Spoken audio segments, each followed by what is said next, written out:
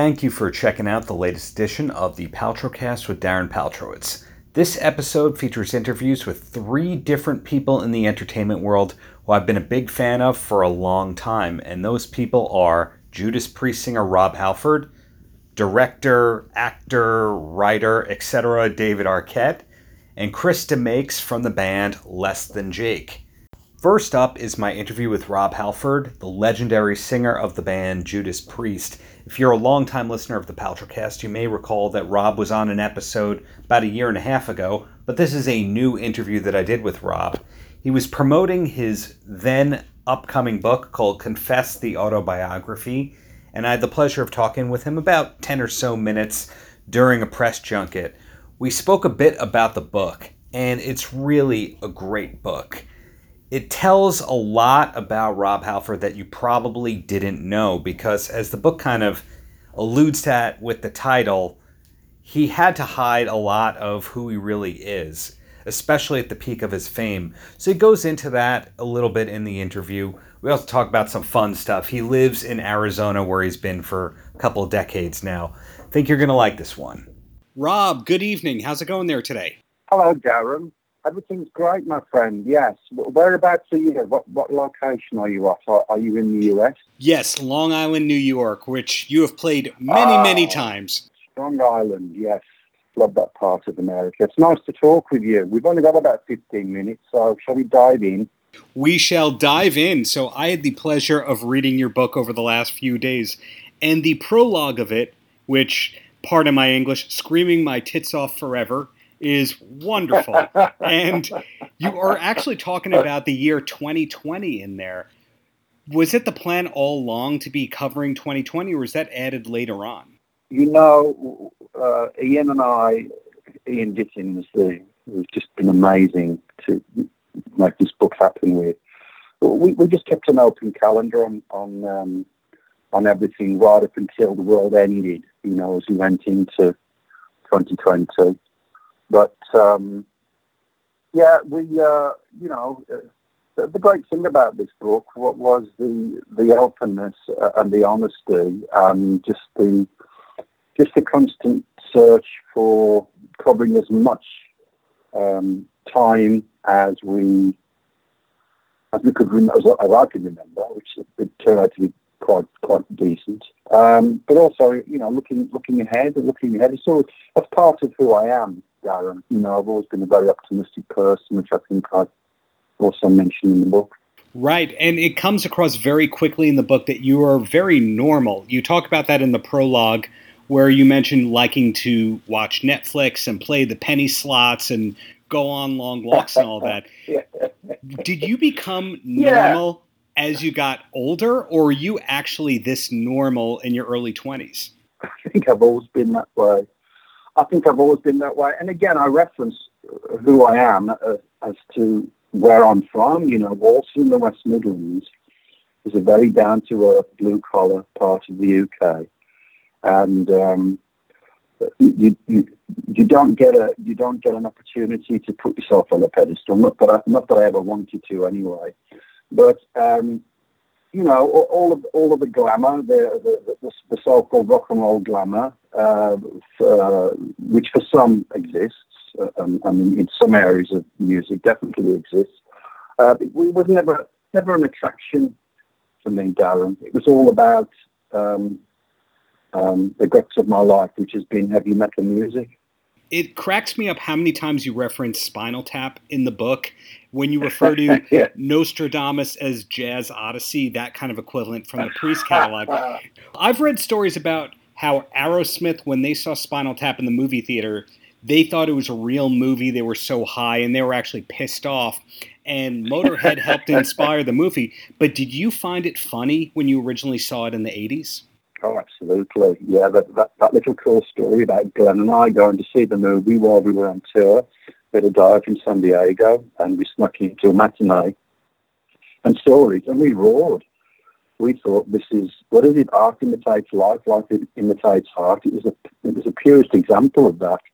And in that respect, as we've always said within Priest, we take our music deadly seriously, but we have a lot of fun doing it. And the references in Spinal Tap definitely had some Priest elements from the beginning to the end of that flick. Well, you were part of, with members of Spinal Tap, one of my favorite singles of all time, which is the Stars song that you did with Hearing Aid. And in my opinion, you have the best verse on that song. But when you were in the room with the Spinal Tap guys, was it good vibes of the fact that they were there, or did everyone kind of think that they were making fun of them?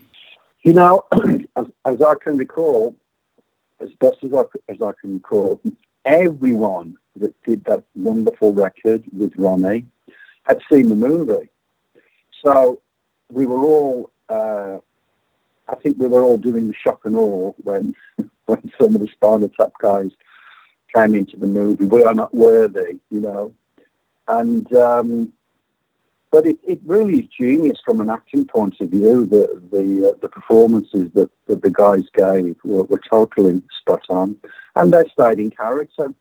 They stayed in character in the studio while I was there, and they never dropped out of character once, which made it even more funny. And it was just another brilliant memory for that great event that Ronnie created. Yeah, your history really is full of these amazing stories and memories and connections that you made. One of them, which I don't recall reading about in the book, was you singing backup on the Queens of the Stone Age album. Was that a memorable thing, or is that you just did one or two takes and you got out of the room? That was just a very spontaneous bit of rock and roll fun, yeah.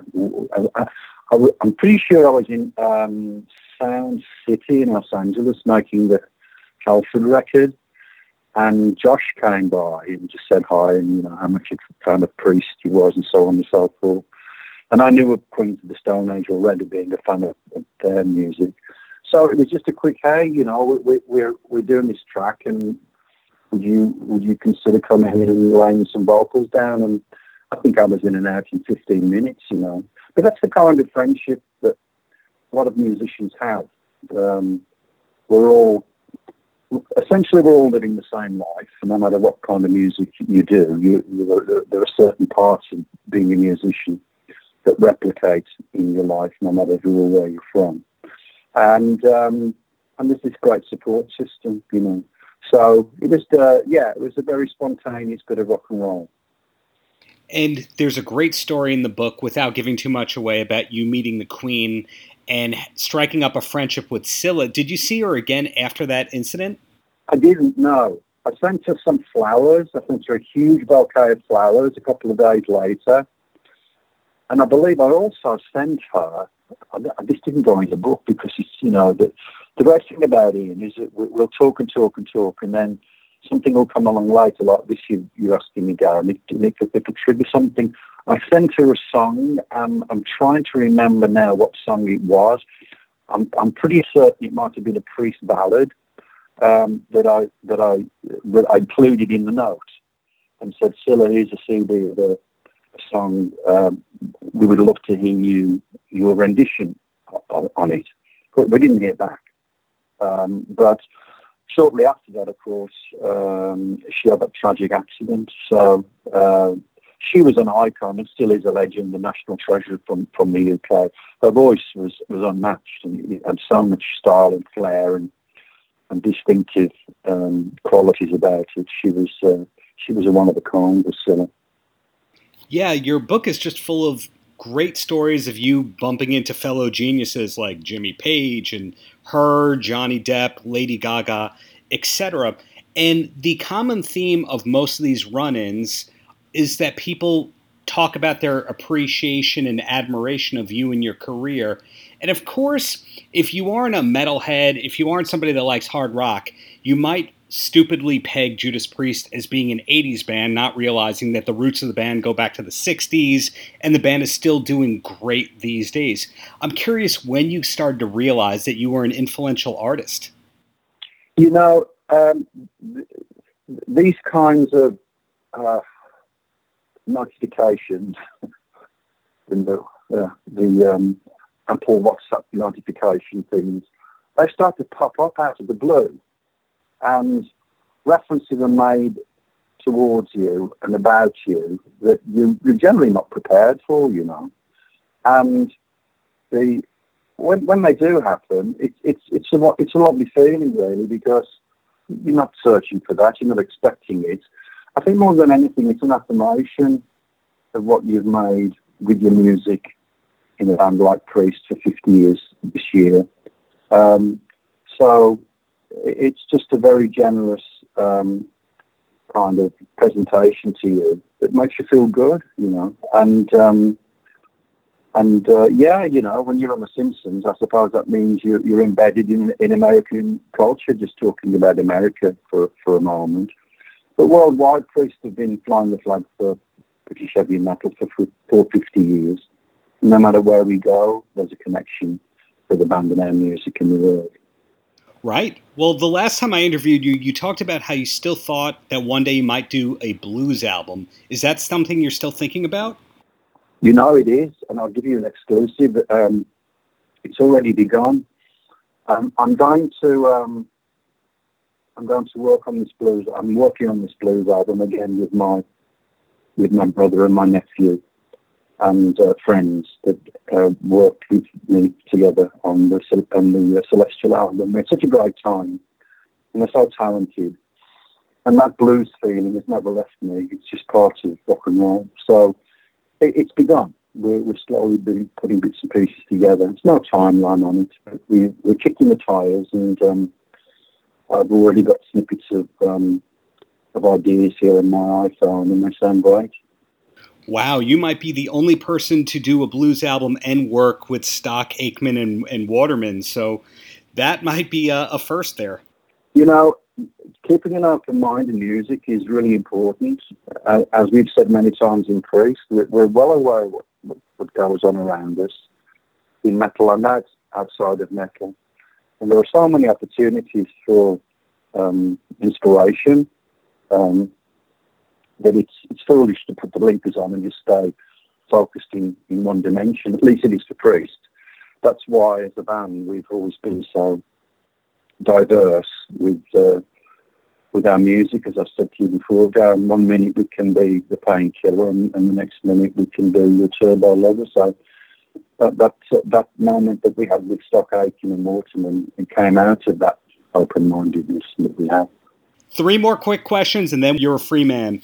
And the first one is, you talk about early in the book about the experience of you and the rest of the Halford family going to a professional wrestling live event and how your mom kind of caused a scene. Was there ever for you a second live professional wrestling event? No, but I tell you what's really funny. You know, there's an app going on around now called Reface app. Somebody sent me one of Richie Faulkner going into the ring on the face of John Cena, I think it was. So I'm expecting. Actually, somebody sent me a Wonder Woman today, which is spot on. I don't know if you know what I'm talking about, Darren. It's called Reface app, where you can put your face on anybody. So there was that humorous thing that just happened with Richie. As far as wrestling goes, of course, I have a good friend, Fozzie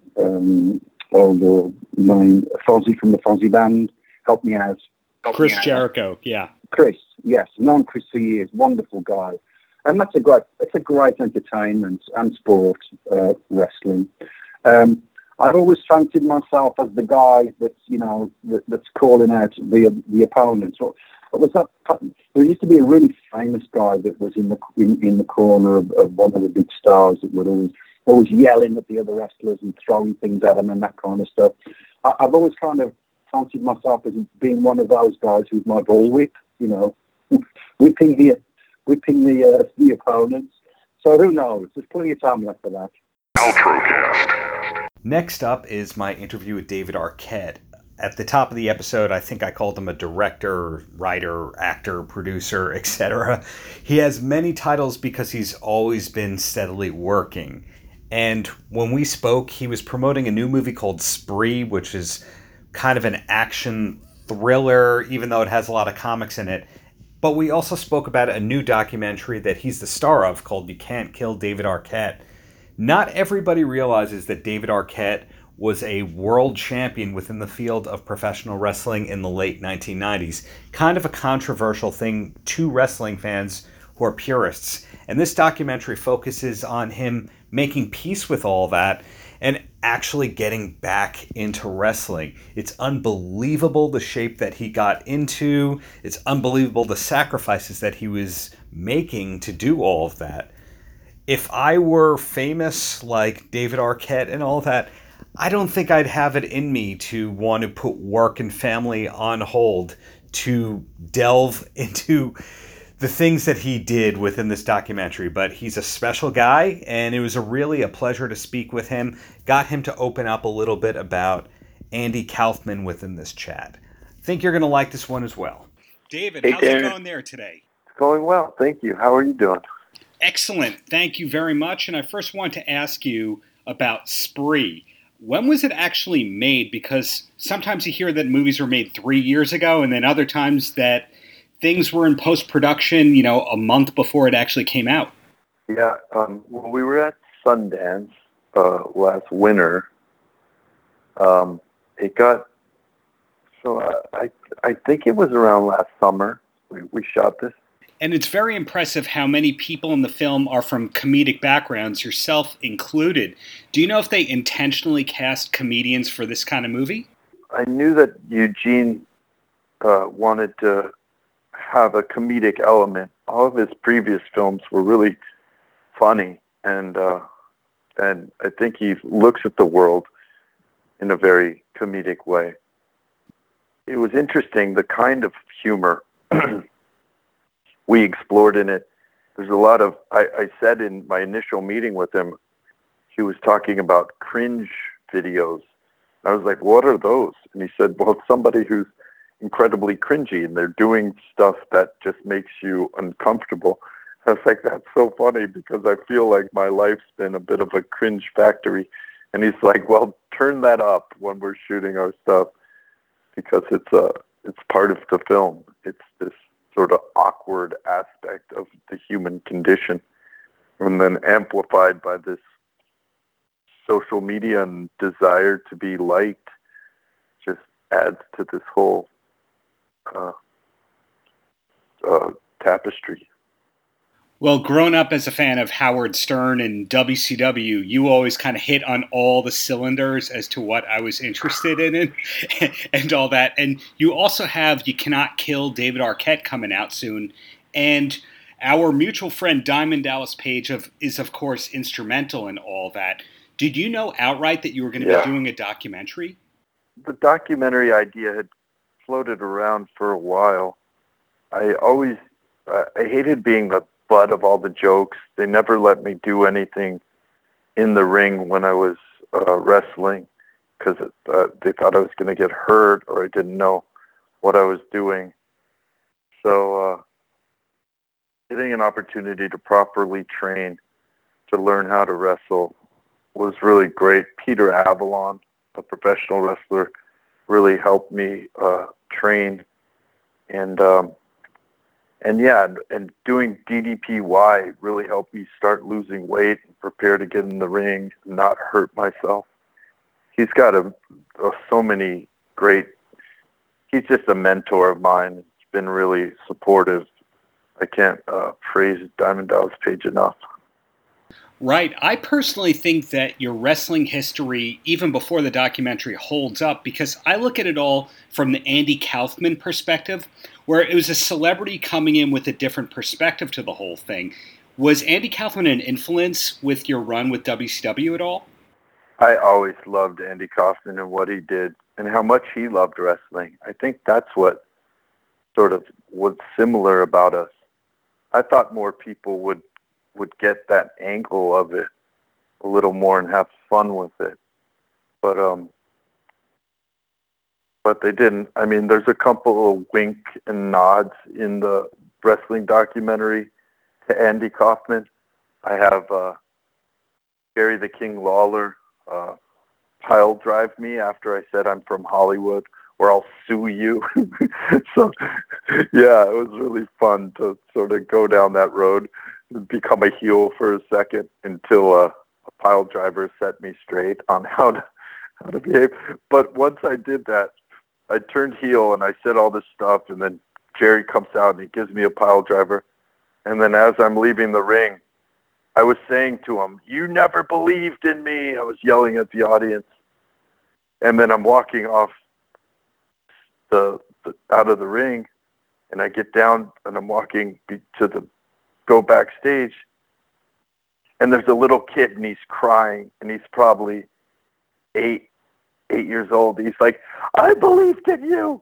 I believed in you." I had a moment where I couldn't like look at him, and I was like, I couldn't say I'm sorry because I'm still in my heel place, and I'm not enough of a heel that I'd say, "Sorry, kid."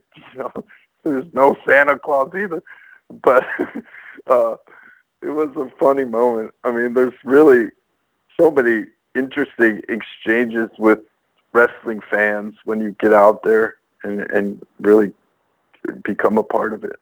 I can only imagine. And it's also amazing to me that right now you're promoting Spree in the documentary, and people who look at your IMDb page will know that Scream 5 is sort of in pre-production. So you're really juggling a mix of studios, indies, reality, and all that. Is that invigorating for you, or is that challenging to know that it's Spree at one moment, the documentary at the next?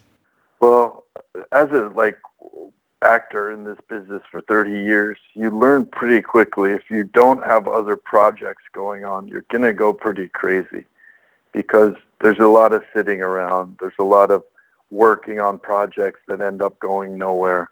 So we also do projects to entertain people. We want to make films that connect with an audience, that people find and want to see and develops a buzz.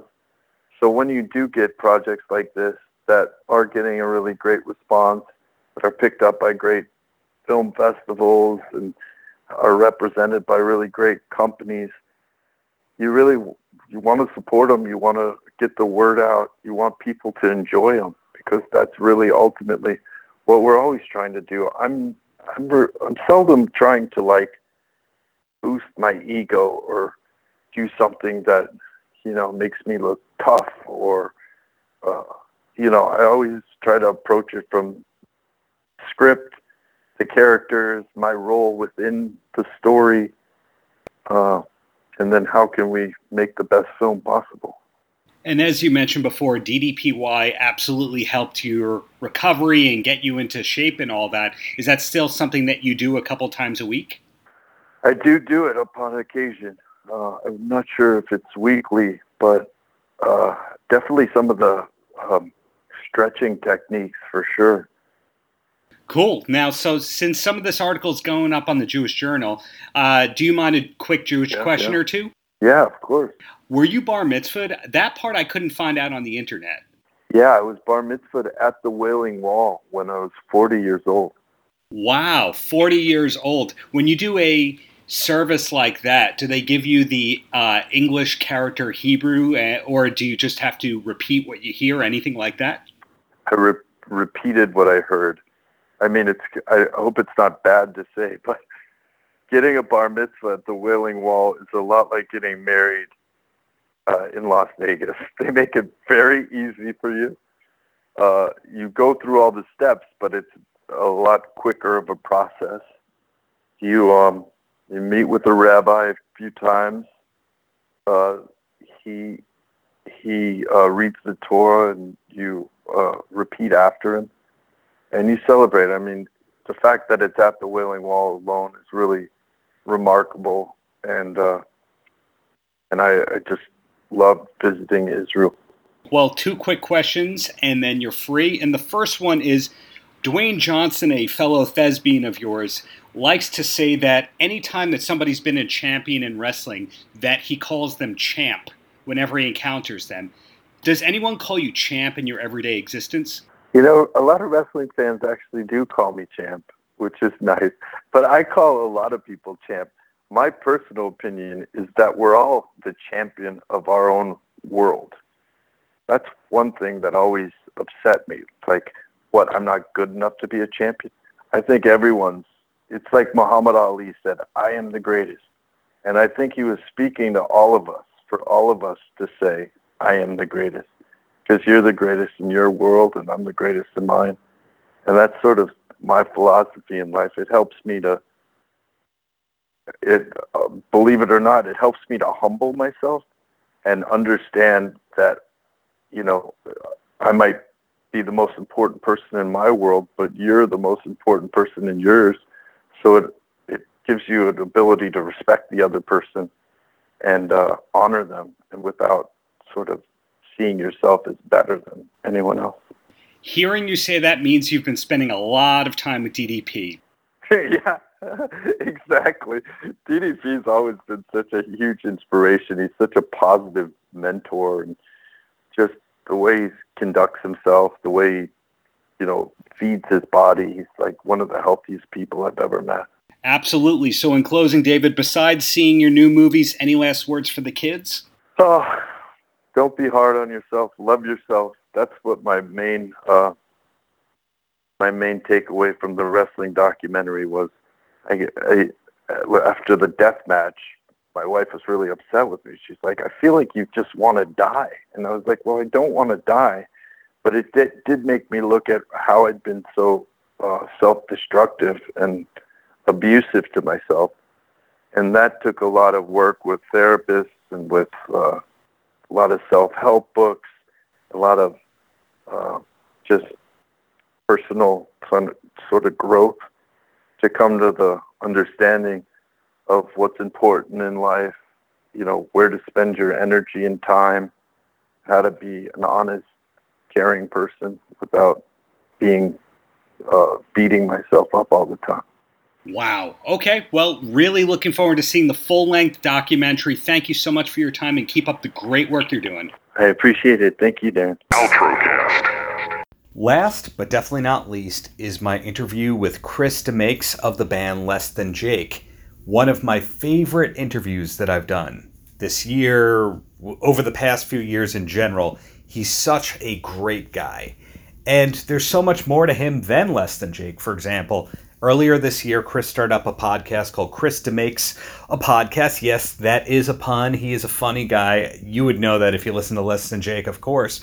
But this podcast isn't about him. It's about great songwriters writing great songs, how they came up with those songs, the inspiration, the process, etc. The first episode that I heard that really grabbed me was one he did with Rick Nielsen from Cheap Trick, who I've had on this podcast.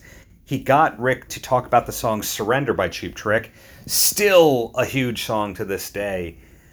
And I never knew so much of the stuff that Rick said during the interview about what the song meant and the process and the level of fame of Cheap Trick at the time. He also has great episodes with Matt Skiba, who is from the Alkaline Trio but has been in Blink-182 for the past couple of years. There's an upcoming episode, well, it'll be out by the time this episode is out, with Laura Jane Grace. Chris, again, was such a pleasure to speak with.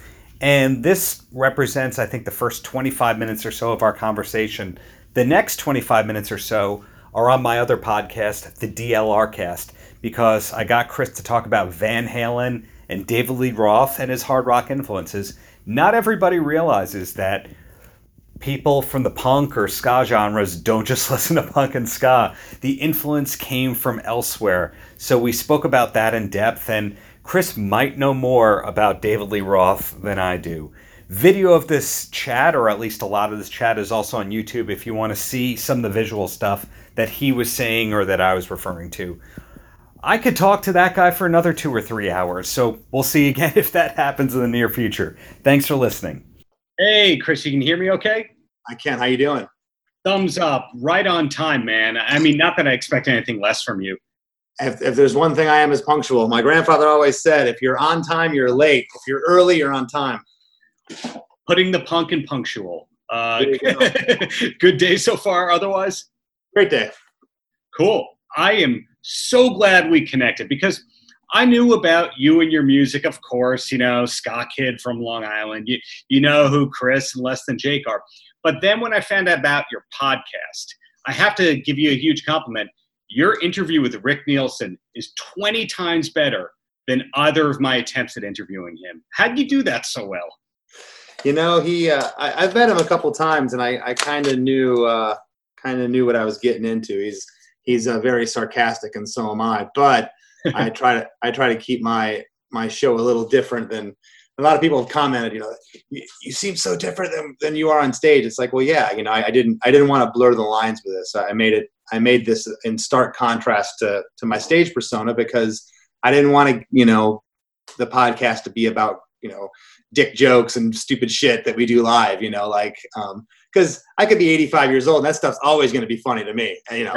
But this was, you know, I was thinking ahead of wanting to take the show, you know, to a place where families could, you know, drive to baseball games on Saturday and listen to it in the car. And, you know, it could be I don't want to say a family thing, but I just wanted it to be a little above boards. So. Yeah. You went in super prepared, because the first time I interviewed Rick, it was for Guitar World. I put it up on the website, and I'd say something along the lines of, so I heard a rumor that you're making a Christmas album. Is that true? And he'd go, not true. And he'd go, well, because we already made it. I'm like, oh, I should have waited for the pause. You knew to wait for the pause.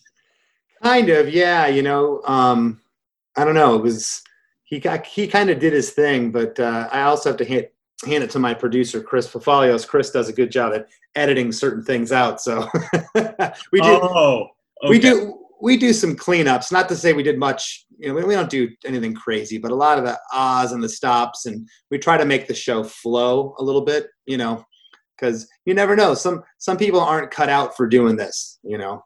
Yeah, I love the roster, the rundown of people you've had on the show already. Most people, when they start a podcast, they have to call in a couple favors because, well, hey, if you pitch it to a publicist, they'll go, okay, cool. How many listeners do you have? Oh, nobody? Who's been on the show before? Nobody. So it's not out yet. Oh, yeah, we'll get back to you. In your case, when you're getting, you know, not only a bandmate, but members of the Alkaline Trio and all that kind of stuff, you had a good leg up, but you seem like a real natural for talking songcraft with people. Well, you know, I've been in the business for 30 years, and yeah. You know, I went to school for telecommunications, and I always to college. I always thought that I was going to go into radio, and I've certainly done enough interviews over the years, and I've done enough shitty interviews over the years. So that's really it. It's not the good ones you never remember. You just remember the ones that are like, oh God, where'd your band name come from? Oh, dude, you ever heard of your influences, Chris? Yeah, well, you know, and for me, it's like there was two things with the podcast that I didn't want to do. I didn't want it to be an interview. I don't care about your band politics. I don't care about your third drummer that sued you. I don't care about any of that shit, because it doesn't matter to me, and it doesn't interest me. What interests me is the song that either the artist, the guest, or myself chooses, which I did one yesterday. I was allowed to choose the song, which was great. And sometimes I'll suggest something, but ultimately I leave it up to the guest. And you know, I want to know everything about the song from the beginning idea to everything. And you know, the listeners find that fascinating as well. But I didn't want it to be an interview, and I didn't want it to be, you know, laborious, people getting on there going, oh God, here we go again, because it's just not, you know, it's not fun.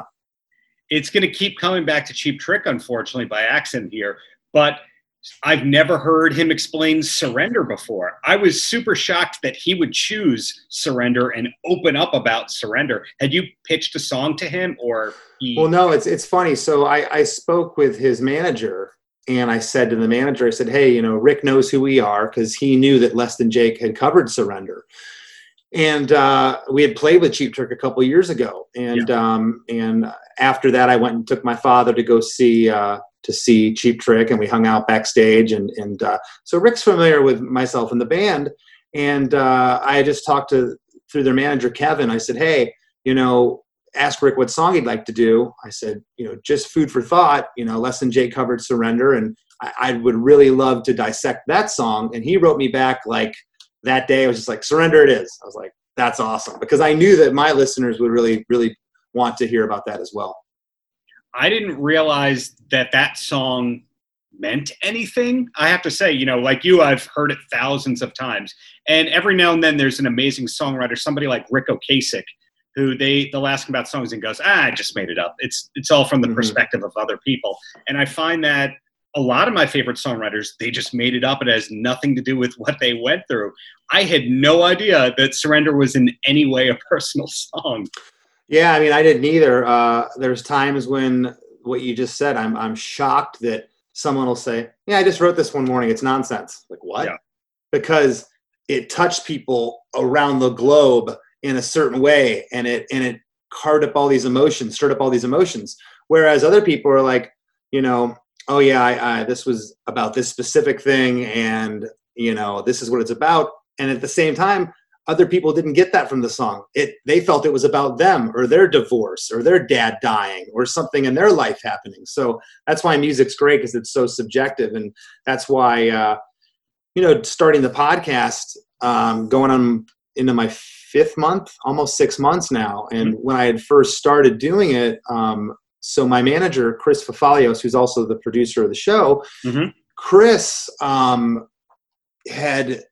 we had been working together, and he said, there's something I really want you to do. Consider, I really think you should do a podcast. And people had said that to me for probably the past decade. And I was like, nah. He's like, well, why? I said, everyone does a podcast. It's just, every Tom, Dick, and Harry, you got a bedroom, you got a microphone, you could do a podcast. Right. And he said, yeah, but they're not you.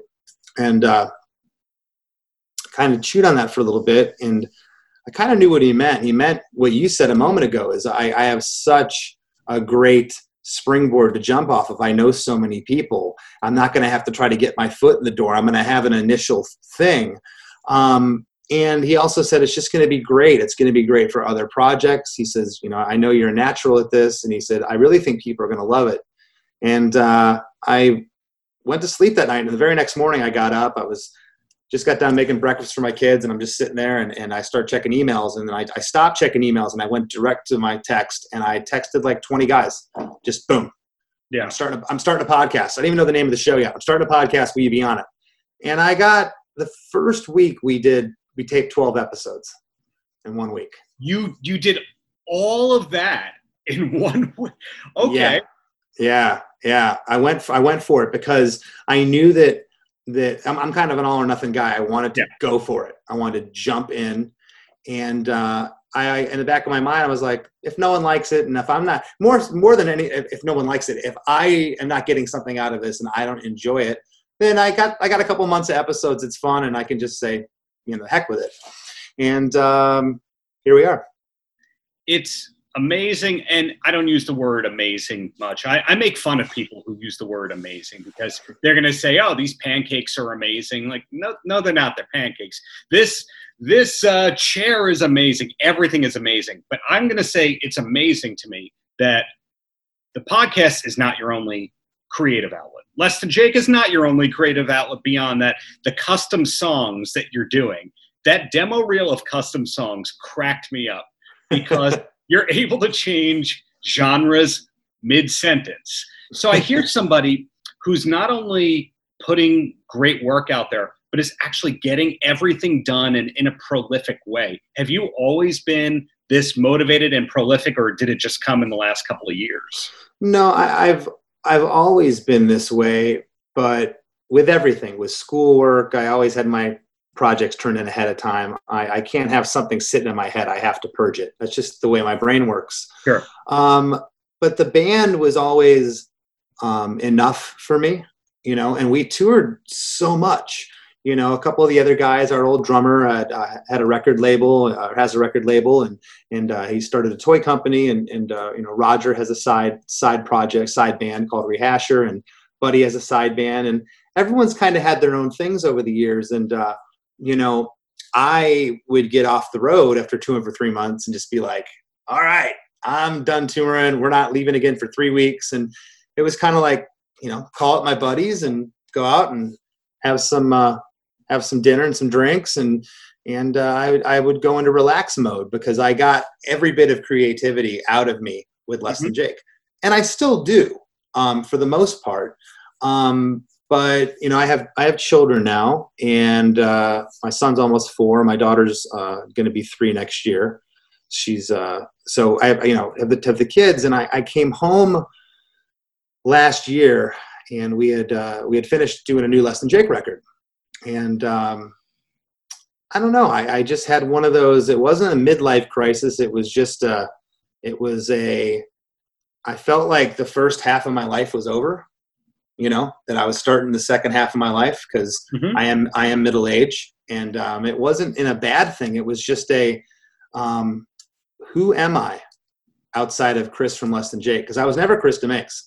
You know, that was the only thing. I don't have any regrets.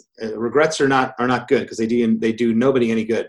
Right. But if there is one thing that I wish that I would have changed, was we were too punk for school back in the 90s, and something stuck with us throughout our career is I was Chris from Less Than Jake. We never put our last names in records. In fact, in the 90s, when we do interviews pre-internet, it was always, I was like Chris Van Halen, Chris Lee Roth. I was like, you know, Chris whoever. Everyone did that. Bowling for Soup, that was Jarrett Von Erich. Well, you know, it was kind of the thing to do, but nobody knows who I am. Yeah. And I don't mean that in a bad way. It's like nobody knew. In fact, I would put out, I was the last one at the table to do social media stuff with the band. I have had a Facebook page forever, personal one, but the guys in the band were finally like, dude, you need a Twitter, you need Instagram. I'm like, and I was showing my age. I was like, I don't want to deal with that, because I've talked to a lot of guys that are up my age, you know, around my age. Are like, I don't do that social media shit. I don't want to deal with it. And I started to realize the importance of it. And I put this page out there, and, you know, overnight I had like a couple thousand followers, but then it went, you know, and those couple thousand are the fans that are really in tune and know who I am from the band, but nobody knew who Chris Demakes was. So, and I'm not saying this is a bad thing or like a pity party. It's just, cons, you know, what's that?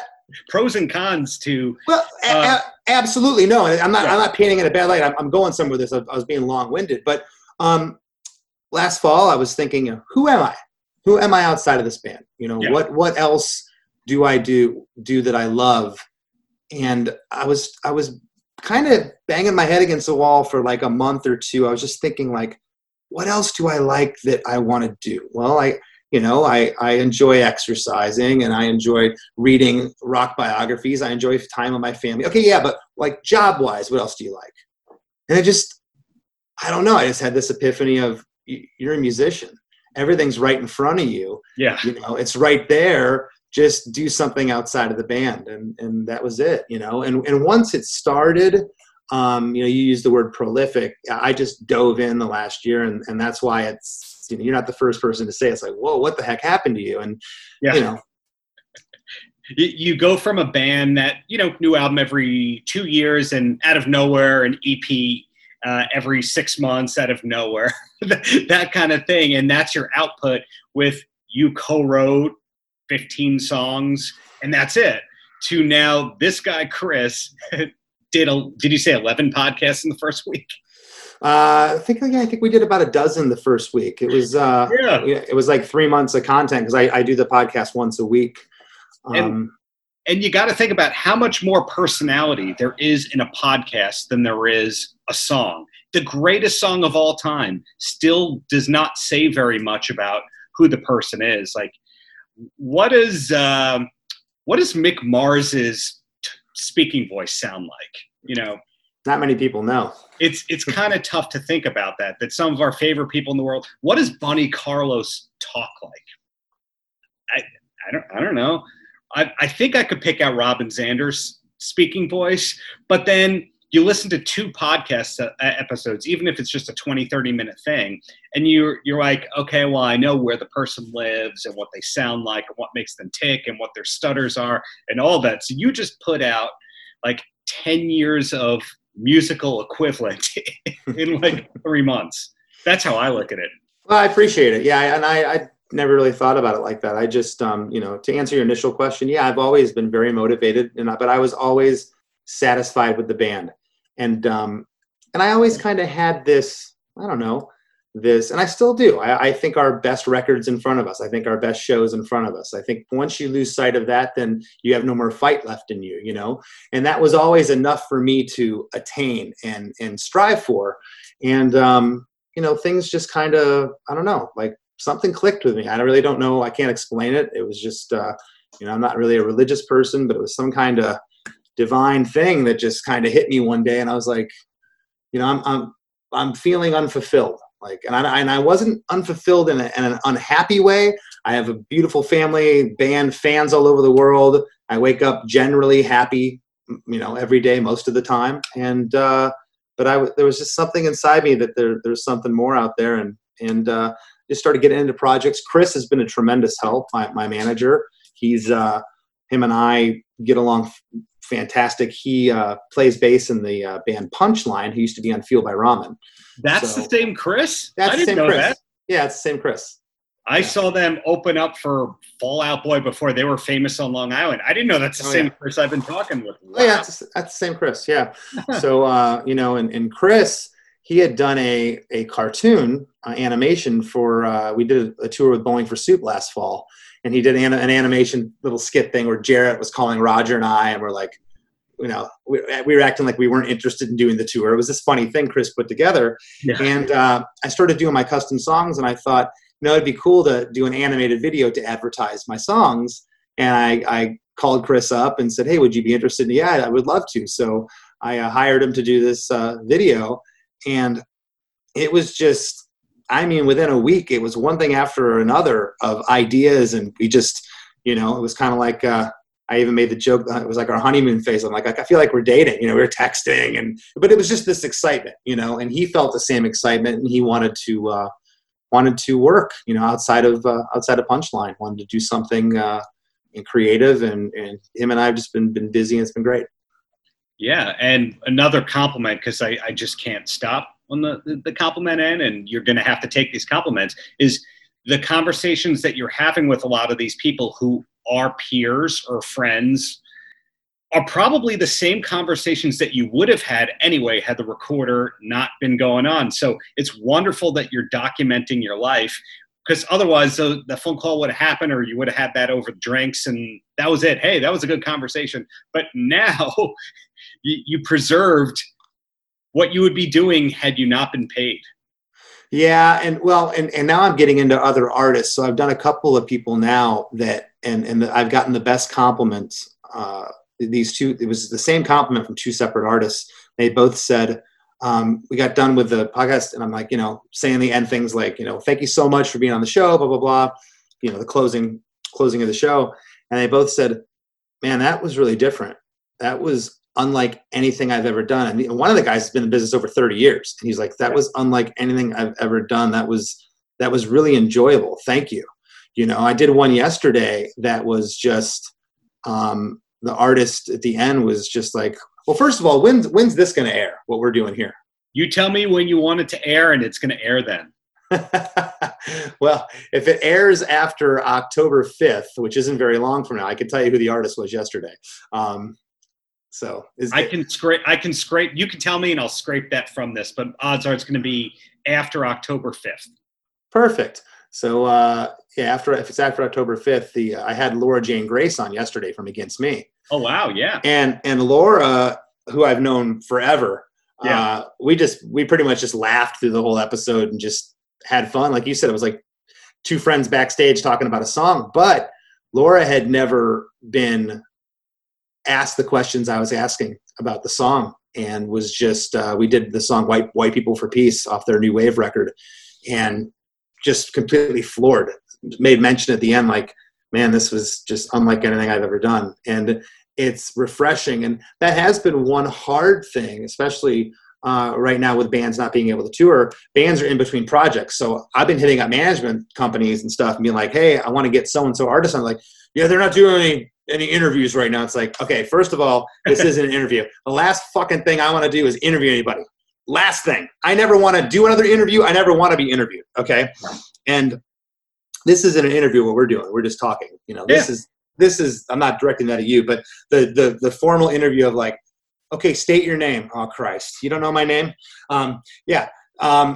So how long's Les and Jake been together? It's like, do you have one of these? Like, do you know how to use it? It's like, it's almost insulting, and not from an ego. I'm not like, but it's like, if you're a journalist, do your research. So sure. Getting across the point to them that I don't want to do an interview, number one. Number two, with all due respect, I'll let you plug the shit out of your new album at the end of the podcast, but I don't care about the new record, and most of your fans probably don't either. Just like they don't give a fuck about a new Les and Jake record. I hate to be like that, but like people, I always give the example of Metallica's last record had some of their best songs ever, in my opinion. There's one song that spit out the bone that if that was on Master of Puppets, it'd be one of their biggest hits. But that song doesn't have 30 years of memories attached to it. Mm-hmm. The memory doesn't remain. There you go. Dum-dum. Yeah. And you can quit your day job because that was really good. You should go into stand-up. Or sit down. You're doing it sit down. It's perfect. Yeah. But, that's one of the challenges is getting across. No, this is about a song of theirs that one of their biggest songs that has touched people, and it's not an interview. And again, I don't care about your third drummer who's suing you or this and that, or your bass player who cheated on with your wife. This is about the hit in the song. And once I get that across, I've had people come around and go, oh, okay, I get it. Yeah. You're creating a community, and you're doing it with like-minded people, and you're focusing on the people that actually matter instead of trying to win over the unattainable people who never read liner notes. Yeah, well, that and eventually I kept thinking, I'm using my initial circle of friends and world that I come from, punk and ska, to get artists. But now I've been branching out and I'm getting some other folks. So I got some really good guests coming up that are not part of my world at all. That's exciting for me because I don't know them. And I like that aspect of it too, because most of the people I've had on are friends of mine so far. It's very easy to talk to your friends. It's challenging, and I like a challenge. It's a little more challenging when you don't know someone's personality or what you're going to get on the other line. For sure. And I have to remain stoic and professional in what I do in that setting, And that all harkens back to the Rick Nielsen interview, which you handled very well as the straight man, even though he told you he was in the room when you were conceived or your brother was conceived. My brother was, yeah. Exactly. And it was ridiculous. But, and it was those kinds of moments where I'm sitting there and I'm like, man, I'm sitting here in my home studio talking to Rick Nielsen and he's making jokes about my parents fucking, it's like, what the hell's going on? Is it cool if I now steer towards the Van Halen, David Lee Roth portion of our conversation? You can steer wherever you want. Let's do it. Paltrocast. Thanks for checking out the Paltrocast with Darren Paltrowitz, produced by V13 Media. Theme song by Steve Schiltz. Audio mixing by Mark Piro. Until next time, have a great Shabbos. Paltrocast.